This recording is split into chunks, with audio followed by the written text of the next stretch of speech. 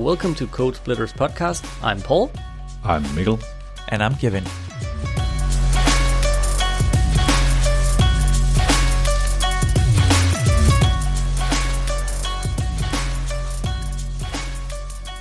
Hello, everybody, and welcome to this new episode of Code Splitters podcast. Today we are going to talk about something a little bit different.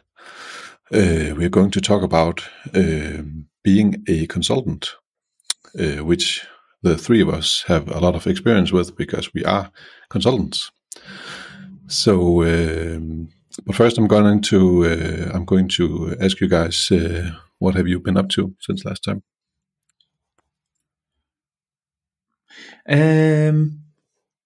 Not too much.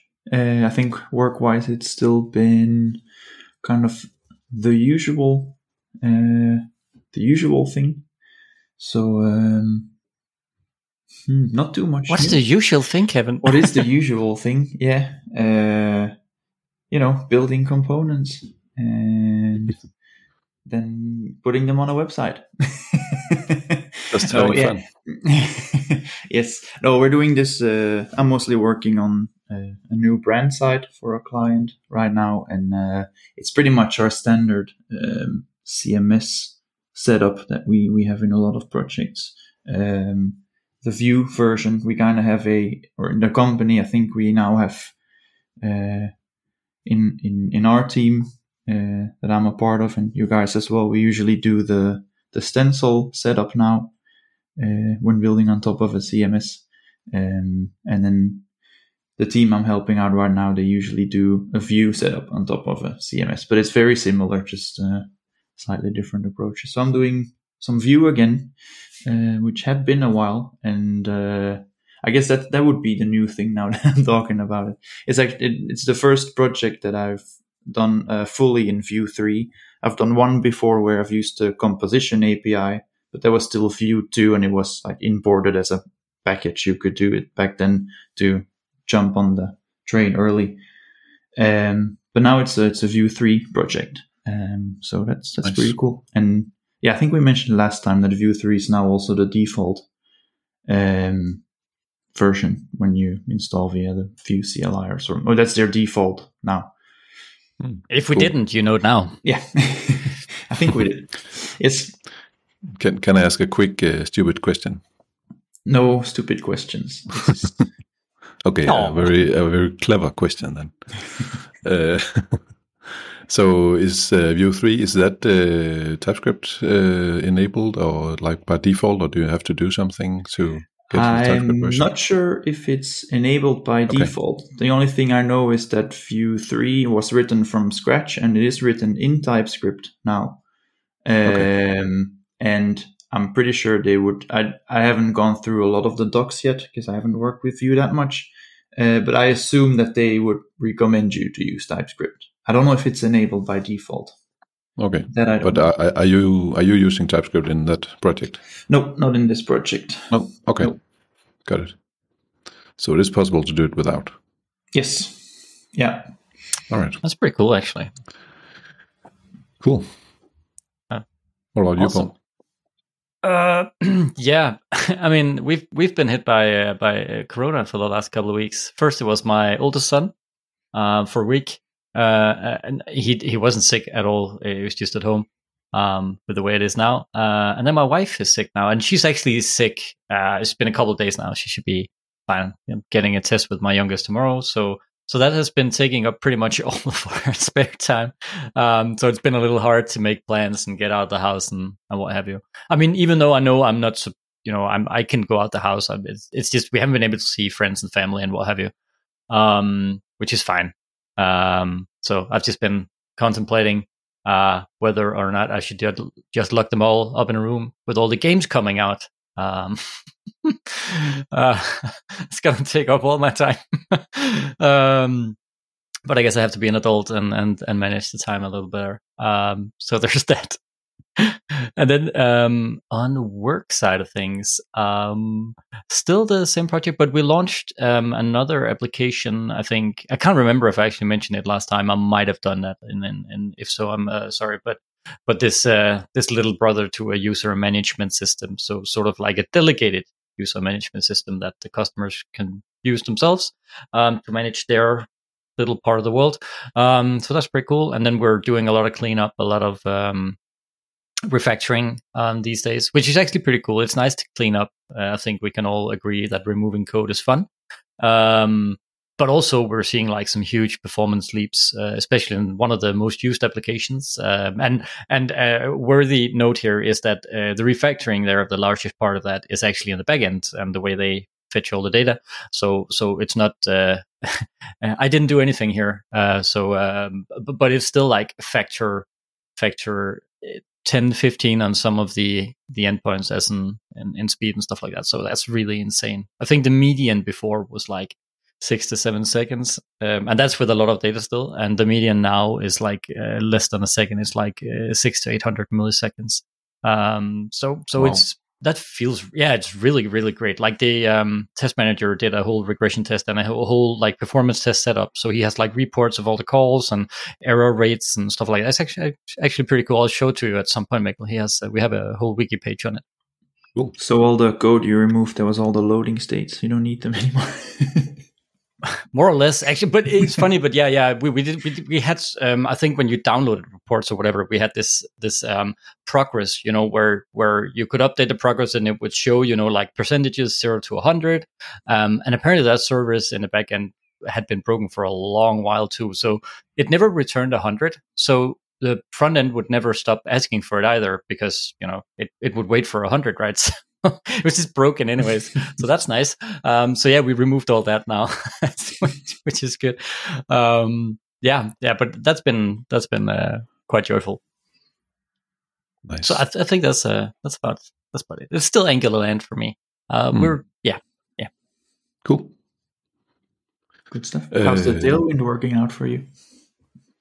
I was actually, and that's the bit, right? I've been building a couple new components for some of the new stuff we're building now, and the last couple of days, and been using, Tailwind for that. Like instead of going in like, I need a class for this or whatever, I've been building them up with Tailwind classes. I had to, the docs are really good. I had to look up a bit. Like, I think it's a bit finicky when you're dealing with borders. Like if I just want a border bottom, I think that's a little funny, because you sort of need to apply a border to everything and then just set only the bottom width or whatever it is. But yeah, maybe I'm just doing it wrong. But yeah, that's the not to go into that, but that's the way they've set it up. They actually have a border width by default in their reset CSS. So if you would use their reset, it would be a bit easier. But that sometimes conflicts with like existing projects. So yeah, but that explains why it's like finicky. So. Yeah. Sure. Okay, cool. But yeah, I've been happy using it, and we're finally moving on. I talked to UX about it. Finally moving in on some of the spacing values and getting those aligned as well. Because now that I'm building new components, I'm trying to follow the scale he made that they have over in Figma. And naturally, some of our font sizes and stuff that we had in the program already are not within that scale. So we're finally aligning a little as well. So it's a little hard doing that as you go, I think. If we talk about refactoring here, Mikkel as well, it's because like all the old values are like scattered about. It's like if we just changed, like the H2s or whatever, we would have to go around and look up all that as well. So I think it's not as clear cut as I want it to be, but I guess that's just the way it is when CSS is built the way it was back then, and then we're trying to modernize it. Yeah. I think refactoring. Like JS on an old site can definitely be time consuming and stuff, but I usually find the CSS the most difficult part. If you have like a 4 or 5 year old project and you need to start aligning stuff, it's difficult to test UI properly, right? And very difficult. CSS doesn't yell at you if you're doing something wrong. Yeah, exactly. You have to actually see it. Yeah. Hey, this border used to be red, and now it's it doesn't work. Yeah. Exactly. All right. So for myself, I have been, my entire family has been also hit by Corona. So we have been through that thing. I still have something a little bit in my throat. I hope not that you can hear it on my voice, but it's okay. Yeah, I know, but that's nothing new. But it's been fine. We have been very lucky. We have only been lightly touched by it, so it's fine. So I have been working, and also I can't remember if I mentioned this last time, but I'm working on on one client. I'm working on a performance improvement. So like a lot of different things we're trying to do to improve the performance, which is really great. I love that kind of work. And then on another client, I'm doing components in a component library, or like a storybook setup with Angular components. So I'm actually doing a lot of the stuff that I really like. So that's great. I was just gonna say that's probably your top 2 kind of work. It is. It actually is. So nice. Not that bad actually. Good stuff. Yeah. So and for the performance stuff, I'm using a tool called SpeedCurve, which we might be able to talk about in a future episode. That will be fun. I like it a lot. So yeah, we'll see about that. But yeah, let's talk about today's topic.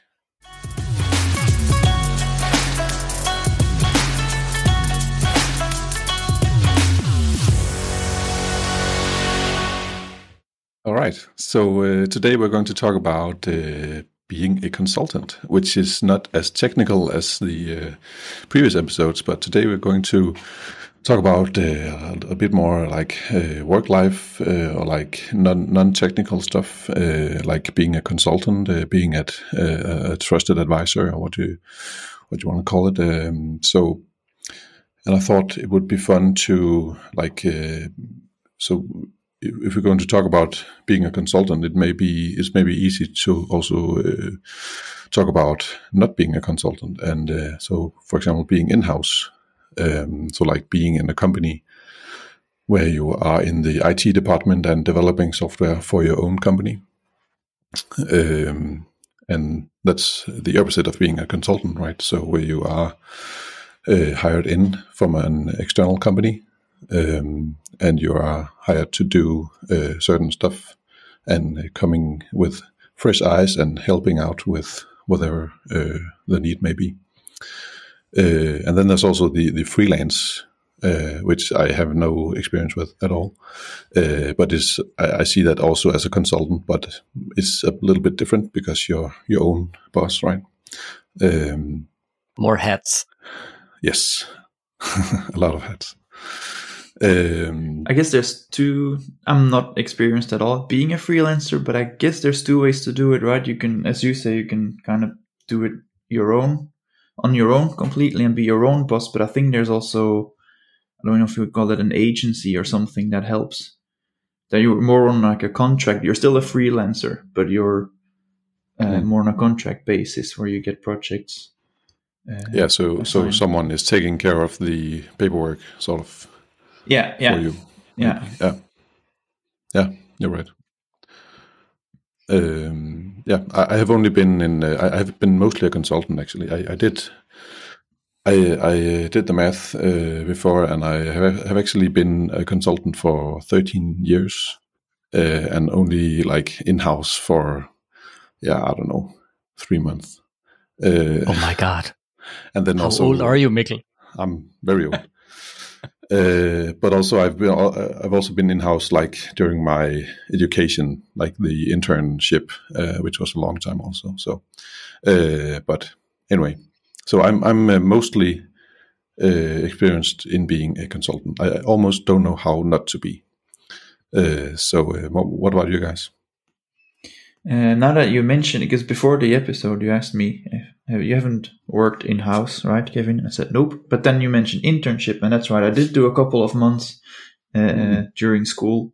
My first internship was in-house, but I was very fresh in development. Of course, it was an internship, so the code was owned by the company. I guess that's a big difference, which we'll get into in a bit. And then apart from that, I've been a consultant.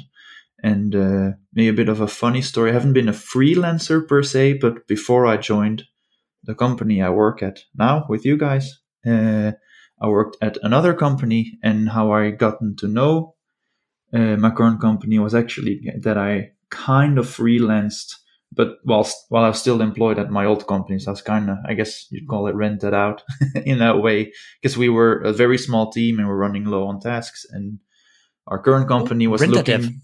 Sorry? Rent a dev. Rent a.dev, yeah. So that's how I actually started. So it wasn't really freelance, but it kind of gave that feeling a little bit. So that was that. And then I've been, a consultant ever since, which has only been like 3 years. But yeah. Yeah. What about you, Paul? Sorry. I think my situation is like the start of it is a bit like both of yours, actually. Like it started with my internship, and around the time I did my exam at a company that had their own product. I ended up getting hired there as well afterwards, of course. So the thing I was working on, I ended up actually, continuing to work on that project. And I actually worked there for a lot of years now that I think about it. Between 3 and 4 years, I think, before. Oh, sorry, my voice. Before I got over to where we are now. And the funny thing is, actually, now that we're talking about the whole in-house consultant thing, is that I sort of wanted a little more, customer contact, if you may. So I actually think I sort of craved the consultant role before I even got into it. And at least towards the end of my hire, where I was before, I did start to do some tasks that involved the clients and talking to them, and I really enjoyed it. Not to say I didn't enjoy working on the in-house thing, but it just never felt. I didn't feel as big as, I didn't feel the impact like of whatever I built, and it got out there. And the only sort of, feedback I got was from the support team, right? So not directly from a customer or anything like that. So it didn't feel as rewarding, I would say. But that was my entry into it. And then I've been a consultant for the last almost 5 years now, 4 years now. And funny thing is, with what you said, Kevin, about you had that consultant feeling, that freelance feeling where you were before, right? Because I've been on the same client for the last 4 years, I sort of feel like that, like I'm mostly part of their team, right? Especially because I'm there so many hours. So I actually have a little of that feeling with our current company, actually, that I'm sort of just rented out.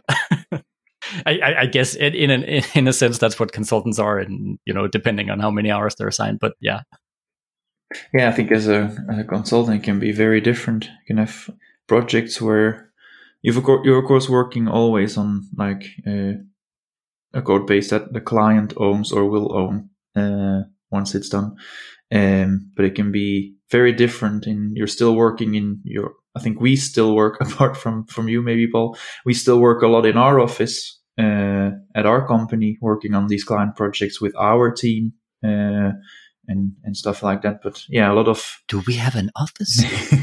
But I guess a lot of consultancy work can also be working with the people at the other company, like you do a lot, and sitting at their office and stuff like that. So it can be very, very different in that sense. Yeah, indeed.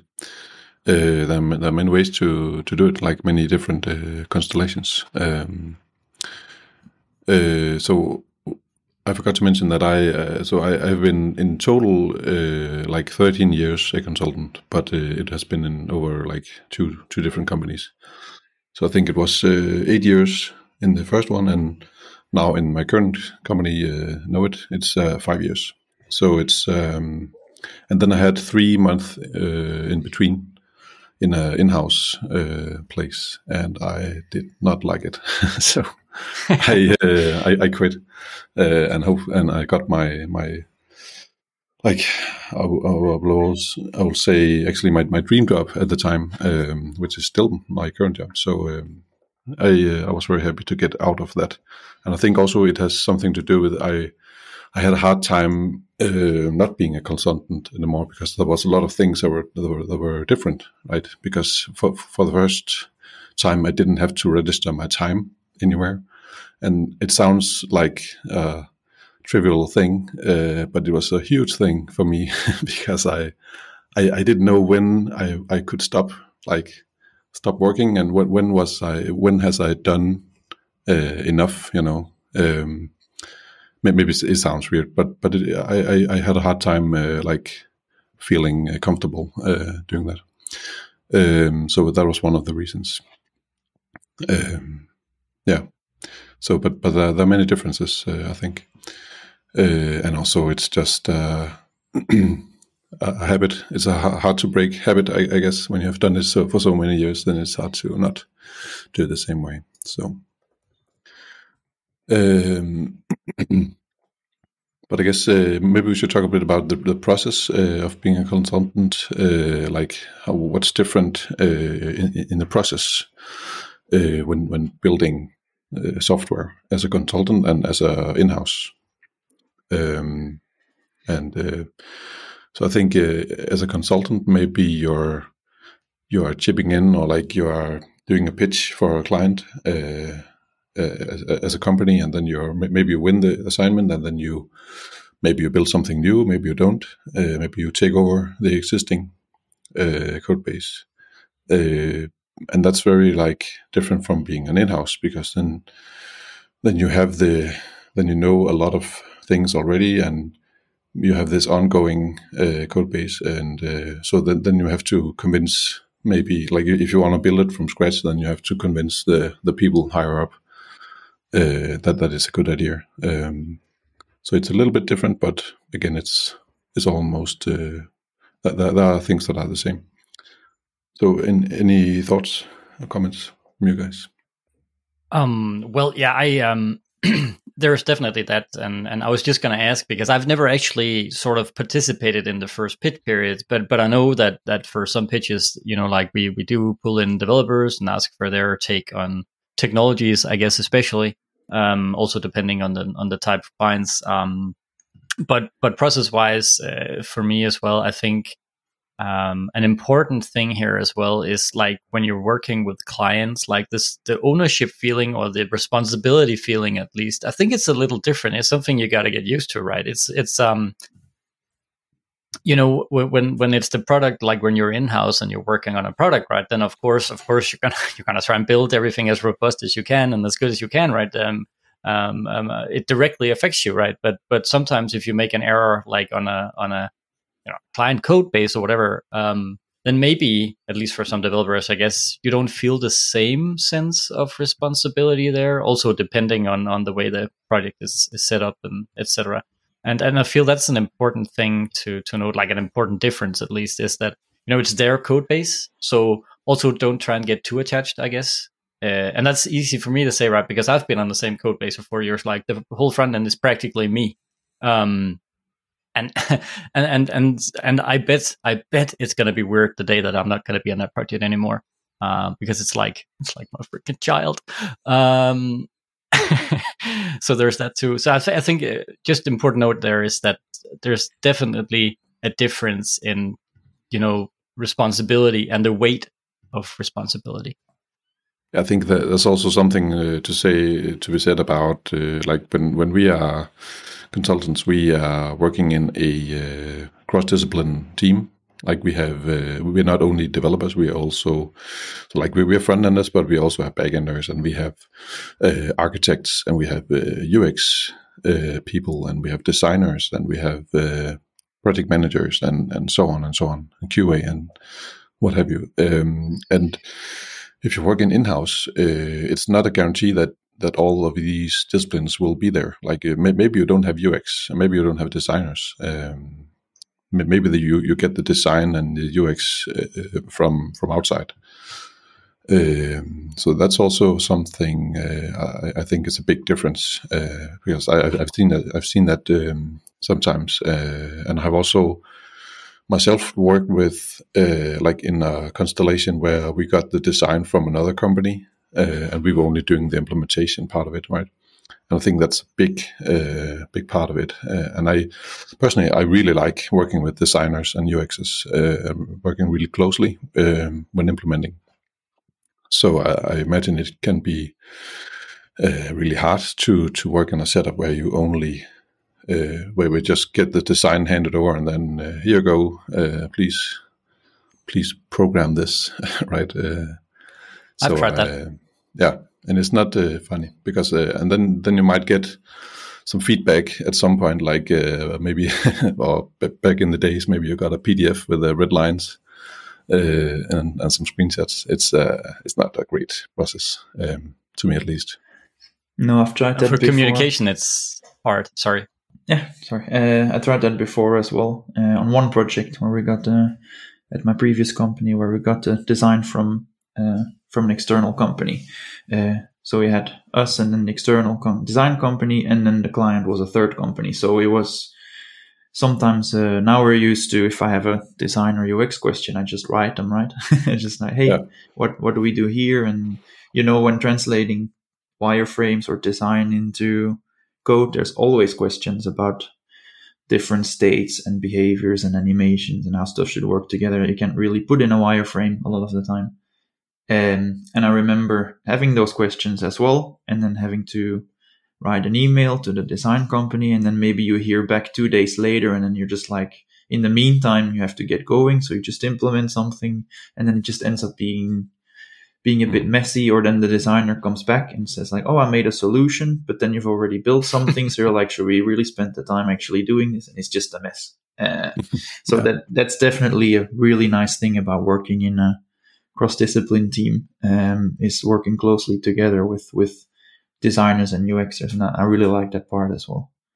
Yeah, sorry, I had an extra point here as well, because it just occurred to me, right? Because there's the whole thing about the setup, but there's also different ways of being a consultant for some of these clients, right? Because some of the clients, like, and I think you've been in this situation as well, Mikkel, right? Where like the base team that you work with is actually their developers. Like some clients we work with have their own development team, and we're sort of just helping them, right? Or doing something in areas of expertise they don't have themselves. Like maybe they're pure backend and we just provide UX design front end.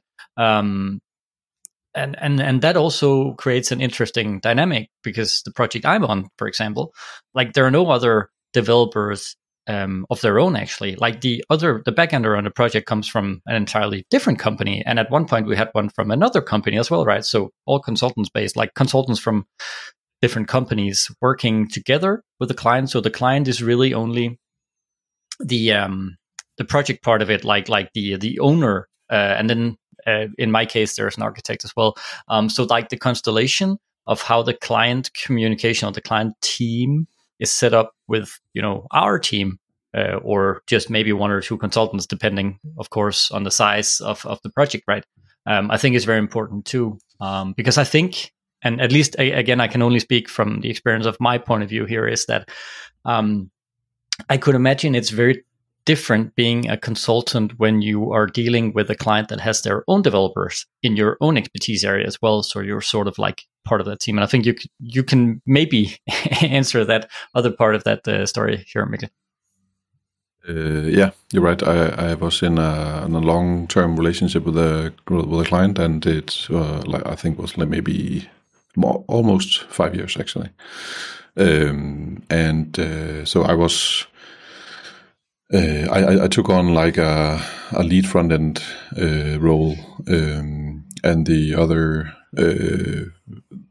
front end interns. No, not interns like that, but in-house developers were more like on a not senior level. So I took on the lead role, and also teach them a lot of like things that I knew, of course. But it was also, so it was sort of like training them about front end, but it was also about identifying pain points in the code base, and like finding where the problems are, and suggesting solutions, and like presenting solutions, and discussing pros and cons. and then maybe we agreed on that some solution that I came up with after I investigated something, and then building out prototypes and see if it actually worked. And then slowly those prototypes maybe became into the real solution and then got expanded. So it was a lot of like both training more junior developers, but also doing like front-end architecture stuff. So a lot of great experiences I had. So that was more of a as I think you just said it yourself, right? An architect role, and then also I guess you had the whole mentoring part of it. Yeah, and it's funny just the way that you explained it, right? If you come from the outside world, that sounds exactly like it just is being a consultant, right? You help them, that's the basis of it, right? Yeah. So that's basically what you can boil it down to, like being a consultant. You come and you help because maybe you have some expertise that is needed, or you have some experiences that are needed, and then you help out the best you can and advise based on your own experiences. I think that's also one of the differences between an in-house and a consultant, because as a consultant, you get to see a lot of stuff, right? Because you're transferred to many different clients and many different projects, so you get to start over again and again, and thereby you get a lot of experiences really fast. If you're an in-house, I would imagine that it takes a really long time to get the same amount of experience, because you are stuck sort of with the same code base, which it doesn't have to be bad, but you get a lot of I think you get a lot of experience much faster as a consultant because you are doing a lot of more projects. I think that's also I think that's also a really good point. Now that you've mentioned it, you get a lot of different experiences. A good example for me would be something like Tailwind that I got into, or Stencil that I got into not that long ago. These kind of things, if you have a big product and you're an in-house developer and it's like a product that you're working on for a lot of years and something, and maybe that's built on, let's say, React, and that's pretty much all you get, right? You're not going to suddenly start using Vue or Stencil, or maybe Stencil, and you're not going to suddenly start using new frameworks or new tech just to try it out or just to do something else. And you have much more of a chance of that in the consultancy business, I think, because you are involved in many projects, and also, at least in our company, we start up new projects fairly regularly, or every now and then at least, where you can try out new stuff in a modern setup. And if you have to put a modern setup in a 5-year-old product, we all know that can be very, very difficult. So it's a really good point. And time consuming. Yeah. Yeah. I think another thing that just sprung to mind here is the whole money aspect of it. Like example, the setup I'm in, where we're lots of different consultants from different companies working on the same team at this this central client. And then I think it was one of my friends or whatever, I can't remember, asked me but why aren't these all just, employed by the client themselves? Like, why can't they have all these people themselves and just build it? And that's where the thing is, they could, like the client you mentioned, Mikkel, had their own front-end developers, then they maybe just weren't as experienced at that point. So you use consultants to train them. But there's the other part of the coin as well, and I think we touched upon it when we talked about in-house, right? That sometimes you got to be sort of a jack of all trades, especially depending on the size of the company.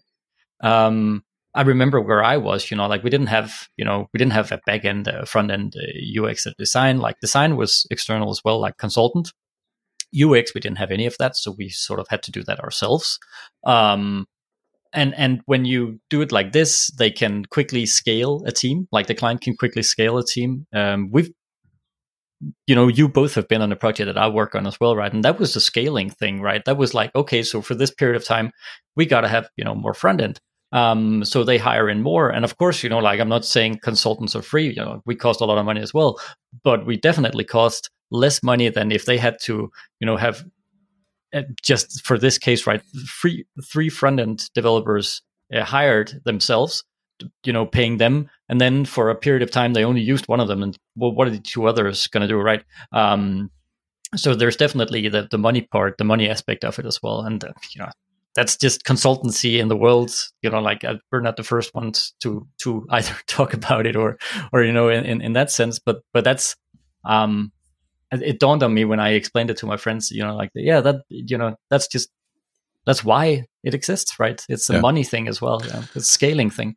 Yeah, and it's not, it's not just a money thing, but as you say, if you have a certain amount of developers employed in-house, then that's it, right? If you then suddenly scale down in work, then your only option is to, I guess, fire one or or make them do other stuff if that's possible. But if you're a consultant in a consultancy setup, you can, as you say, scale up and down as the project needs it. A lot of the time you need a lot of developers in the beginning, and then maybe down the line you can scale down a little bit when it goes to more when the project is maybe also a bit different, because we work on a lot of, not what you work on, Paul, mostly, but I think a lot of projects me and Mikkel do from time to time, the CMS base, I guess, content sites, you can call them. At some point, they're kind of considered done in one way. Then so when the editors start putting in all the content and kind of hand it over to the client, etc. Then you usually scale down a lot and go into this more supportive mode of, then you maybe add a feature here and there that they find out they want, or some bug fixing, but it's not at all the same capacity as you start out with. And then maybe 1-2 years down the road, they're like, now we have a big budget and we want to add all these features, and you can scale up again and things like that. Yeah, exactly. I agree. It's I think it also depends on, as you just mentioned, Kevin, like on budgets. Like if the management said or someone in the company said, like, we need a new website. It's looking old and we need to be up to date. So maybe they get a budget next year for like a huge budget for a new website. But if they have to hire people and maybe train them, and they also have to pay insurance and pay their vacation and a lot of stuff. So it's much easier to just hire consultants, and then nobody gets upset when you like fire them because they're not like your employees. So I think it makes sense. So yeah. Yeah, I mean, we do that as a consultancy business as well, right? I know I've seen projects as well where we hire freelancers for a period of time, for projects. If we sort of go over capacity, I would say, right? And that's just the way it is. But that's part of it too, right? I mean, there are peak periods, and then it's maybe hard to find the right people that you need. So that's a solution. Definitely to use freelancers. Yeah, the beginning of the year is usually a bit slower, in most cases, a bit slower than the end of the year, when client has to suddenly has budget left they need to spend or something, and they suddenly want all these things. And then in the new year, it kind of calms down a bit, usually the first couple of months. Yeah. And then he's burned some cash in the last couple of months. Yeah. There's also, sorry, if I can just, before we continue, Mikkel, the last bit of it as well, because now we talked about scaling and money and that sort of thing as well, right? But there's also the expertise area thing, right? Because again, like, we've worked with clients that have like insanely brilliant and smart like backend developers or data analysts or what have you, right? But they might not know the next thing about building a UI or anything like that. And that's another consultancy part is, right, that you usually hire people with a specific set of skills, like an expertise area, right? They're like, not many companies have their own, like, unless they're very, very large, of course, like their own like development team for Android and iOS or whatever, like, because they're insanely expensive as well, because they're really, really focused on the tech they work with, right? So there's that. So consultancy is just born out of that.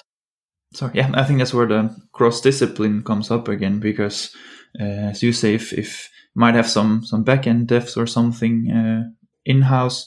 But then if you need a UI, okay, then we need front-enders. We also need designers and maybe UXers and, all these different things. And a consultancy contract or firm can solve all of those for you in one package. So you get the whole, UI design front end as like a package deal instead of if you have to hire all these people separately. That's can be a lot of people involved at the same time. Where backend is maybe a bit more, maybe make it sound a bit too easy. It's maybe a bit more straightforward to hire for than building a UI and an experience.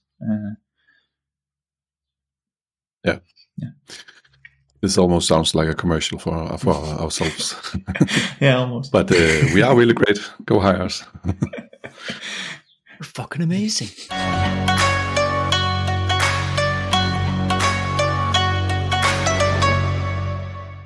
All right. So before wrapping up, I think maybe Paul, you can talk a bit about because you have had an experience as a consultant lately. So maybe you can talk a bit about that. Yes, I would love to. So the thing I'm going to be talking about is actually making a sales pitch as a developer, because we've been talking about now being a consultant, being an advisor, being a mentor and a trainer, I guess, for clients and their, maybe their developers and stuff like that. And usually, at least for me, I know some people are different, but I never take part in sales pitches. It's usually maybe some UX, maybe some design, marketing. We have salespeople that are really good at all this. And they, of course, converse and talk to us about, maybe some of the technicalities. But usually we are not the ones going in and making sales pitches.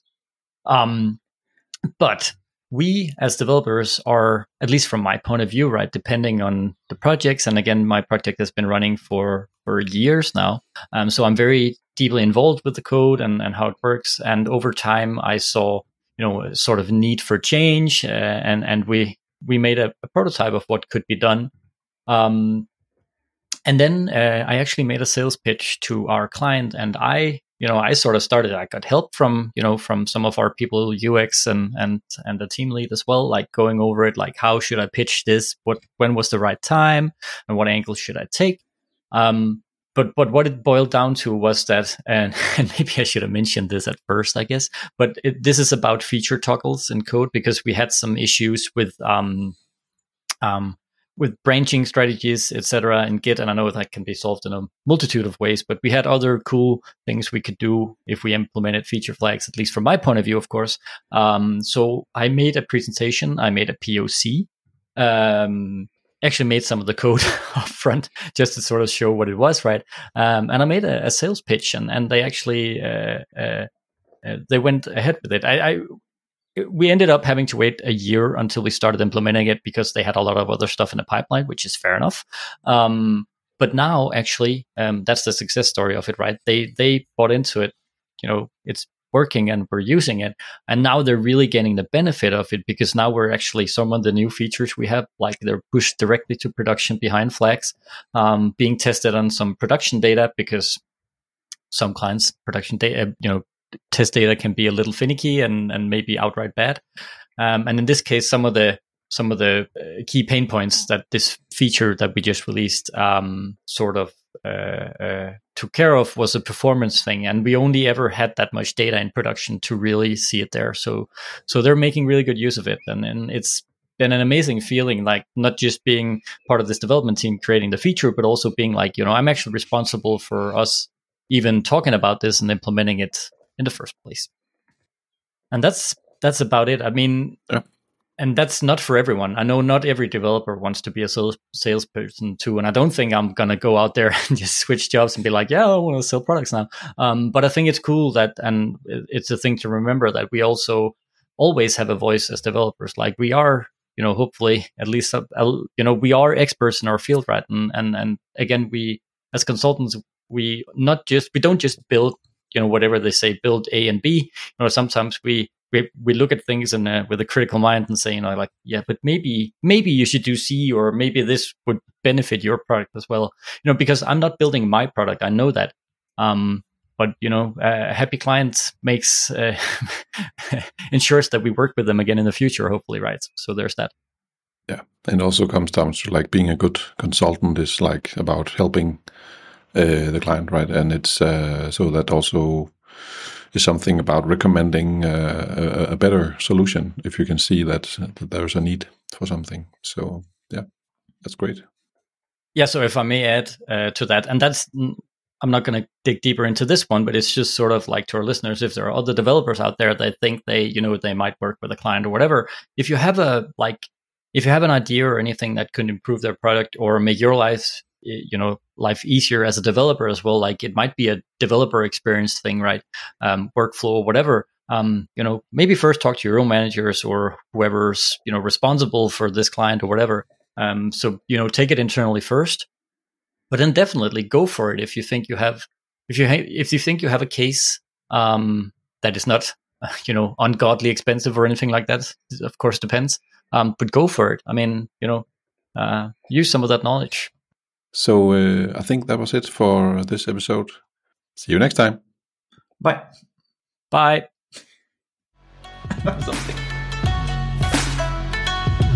Thank you so much for listening to this episode of the Code Splitters podcast. If you like this episode, please share it with your friends or add a review in your favorite podcast player. You can also find us on Twitter at Code Splitters or on our website codesplitterspodcast.com. Until next time, take care.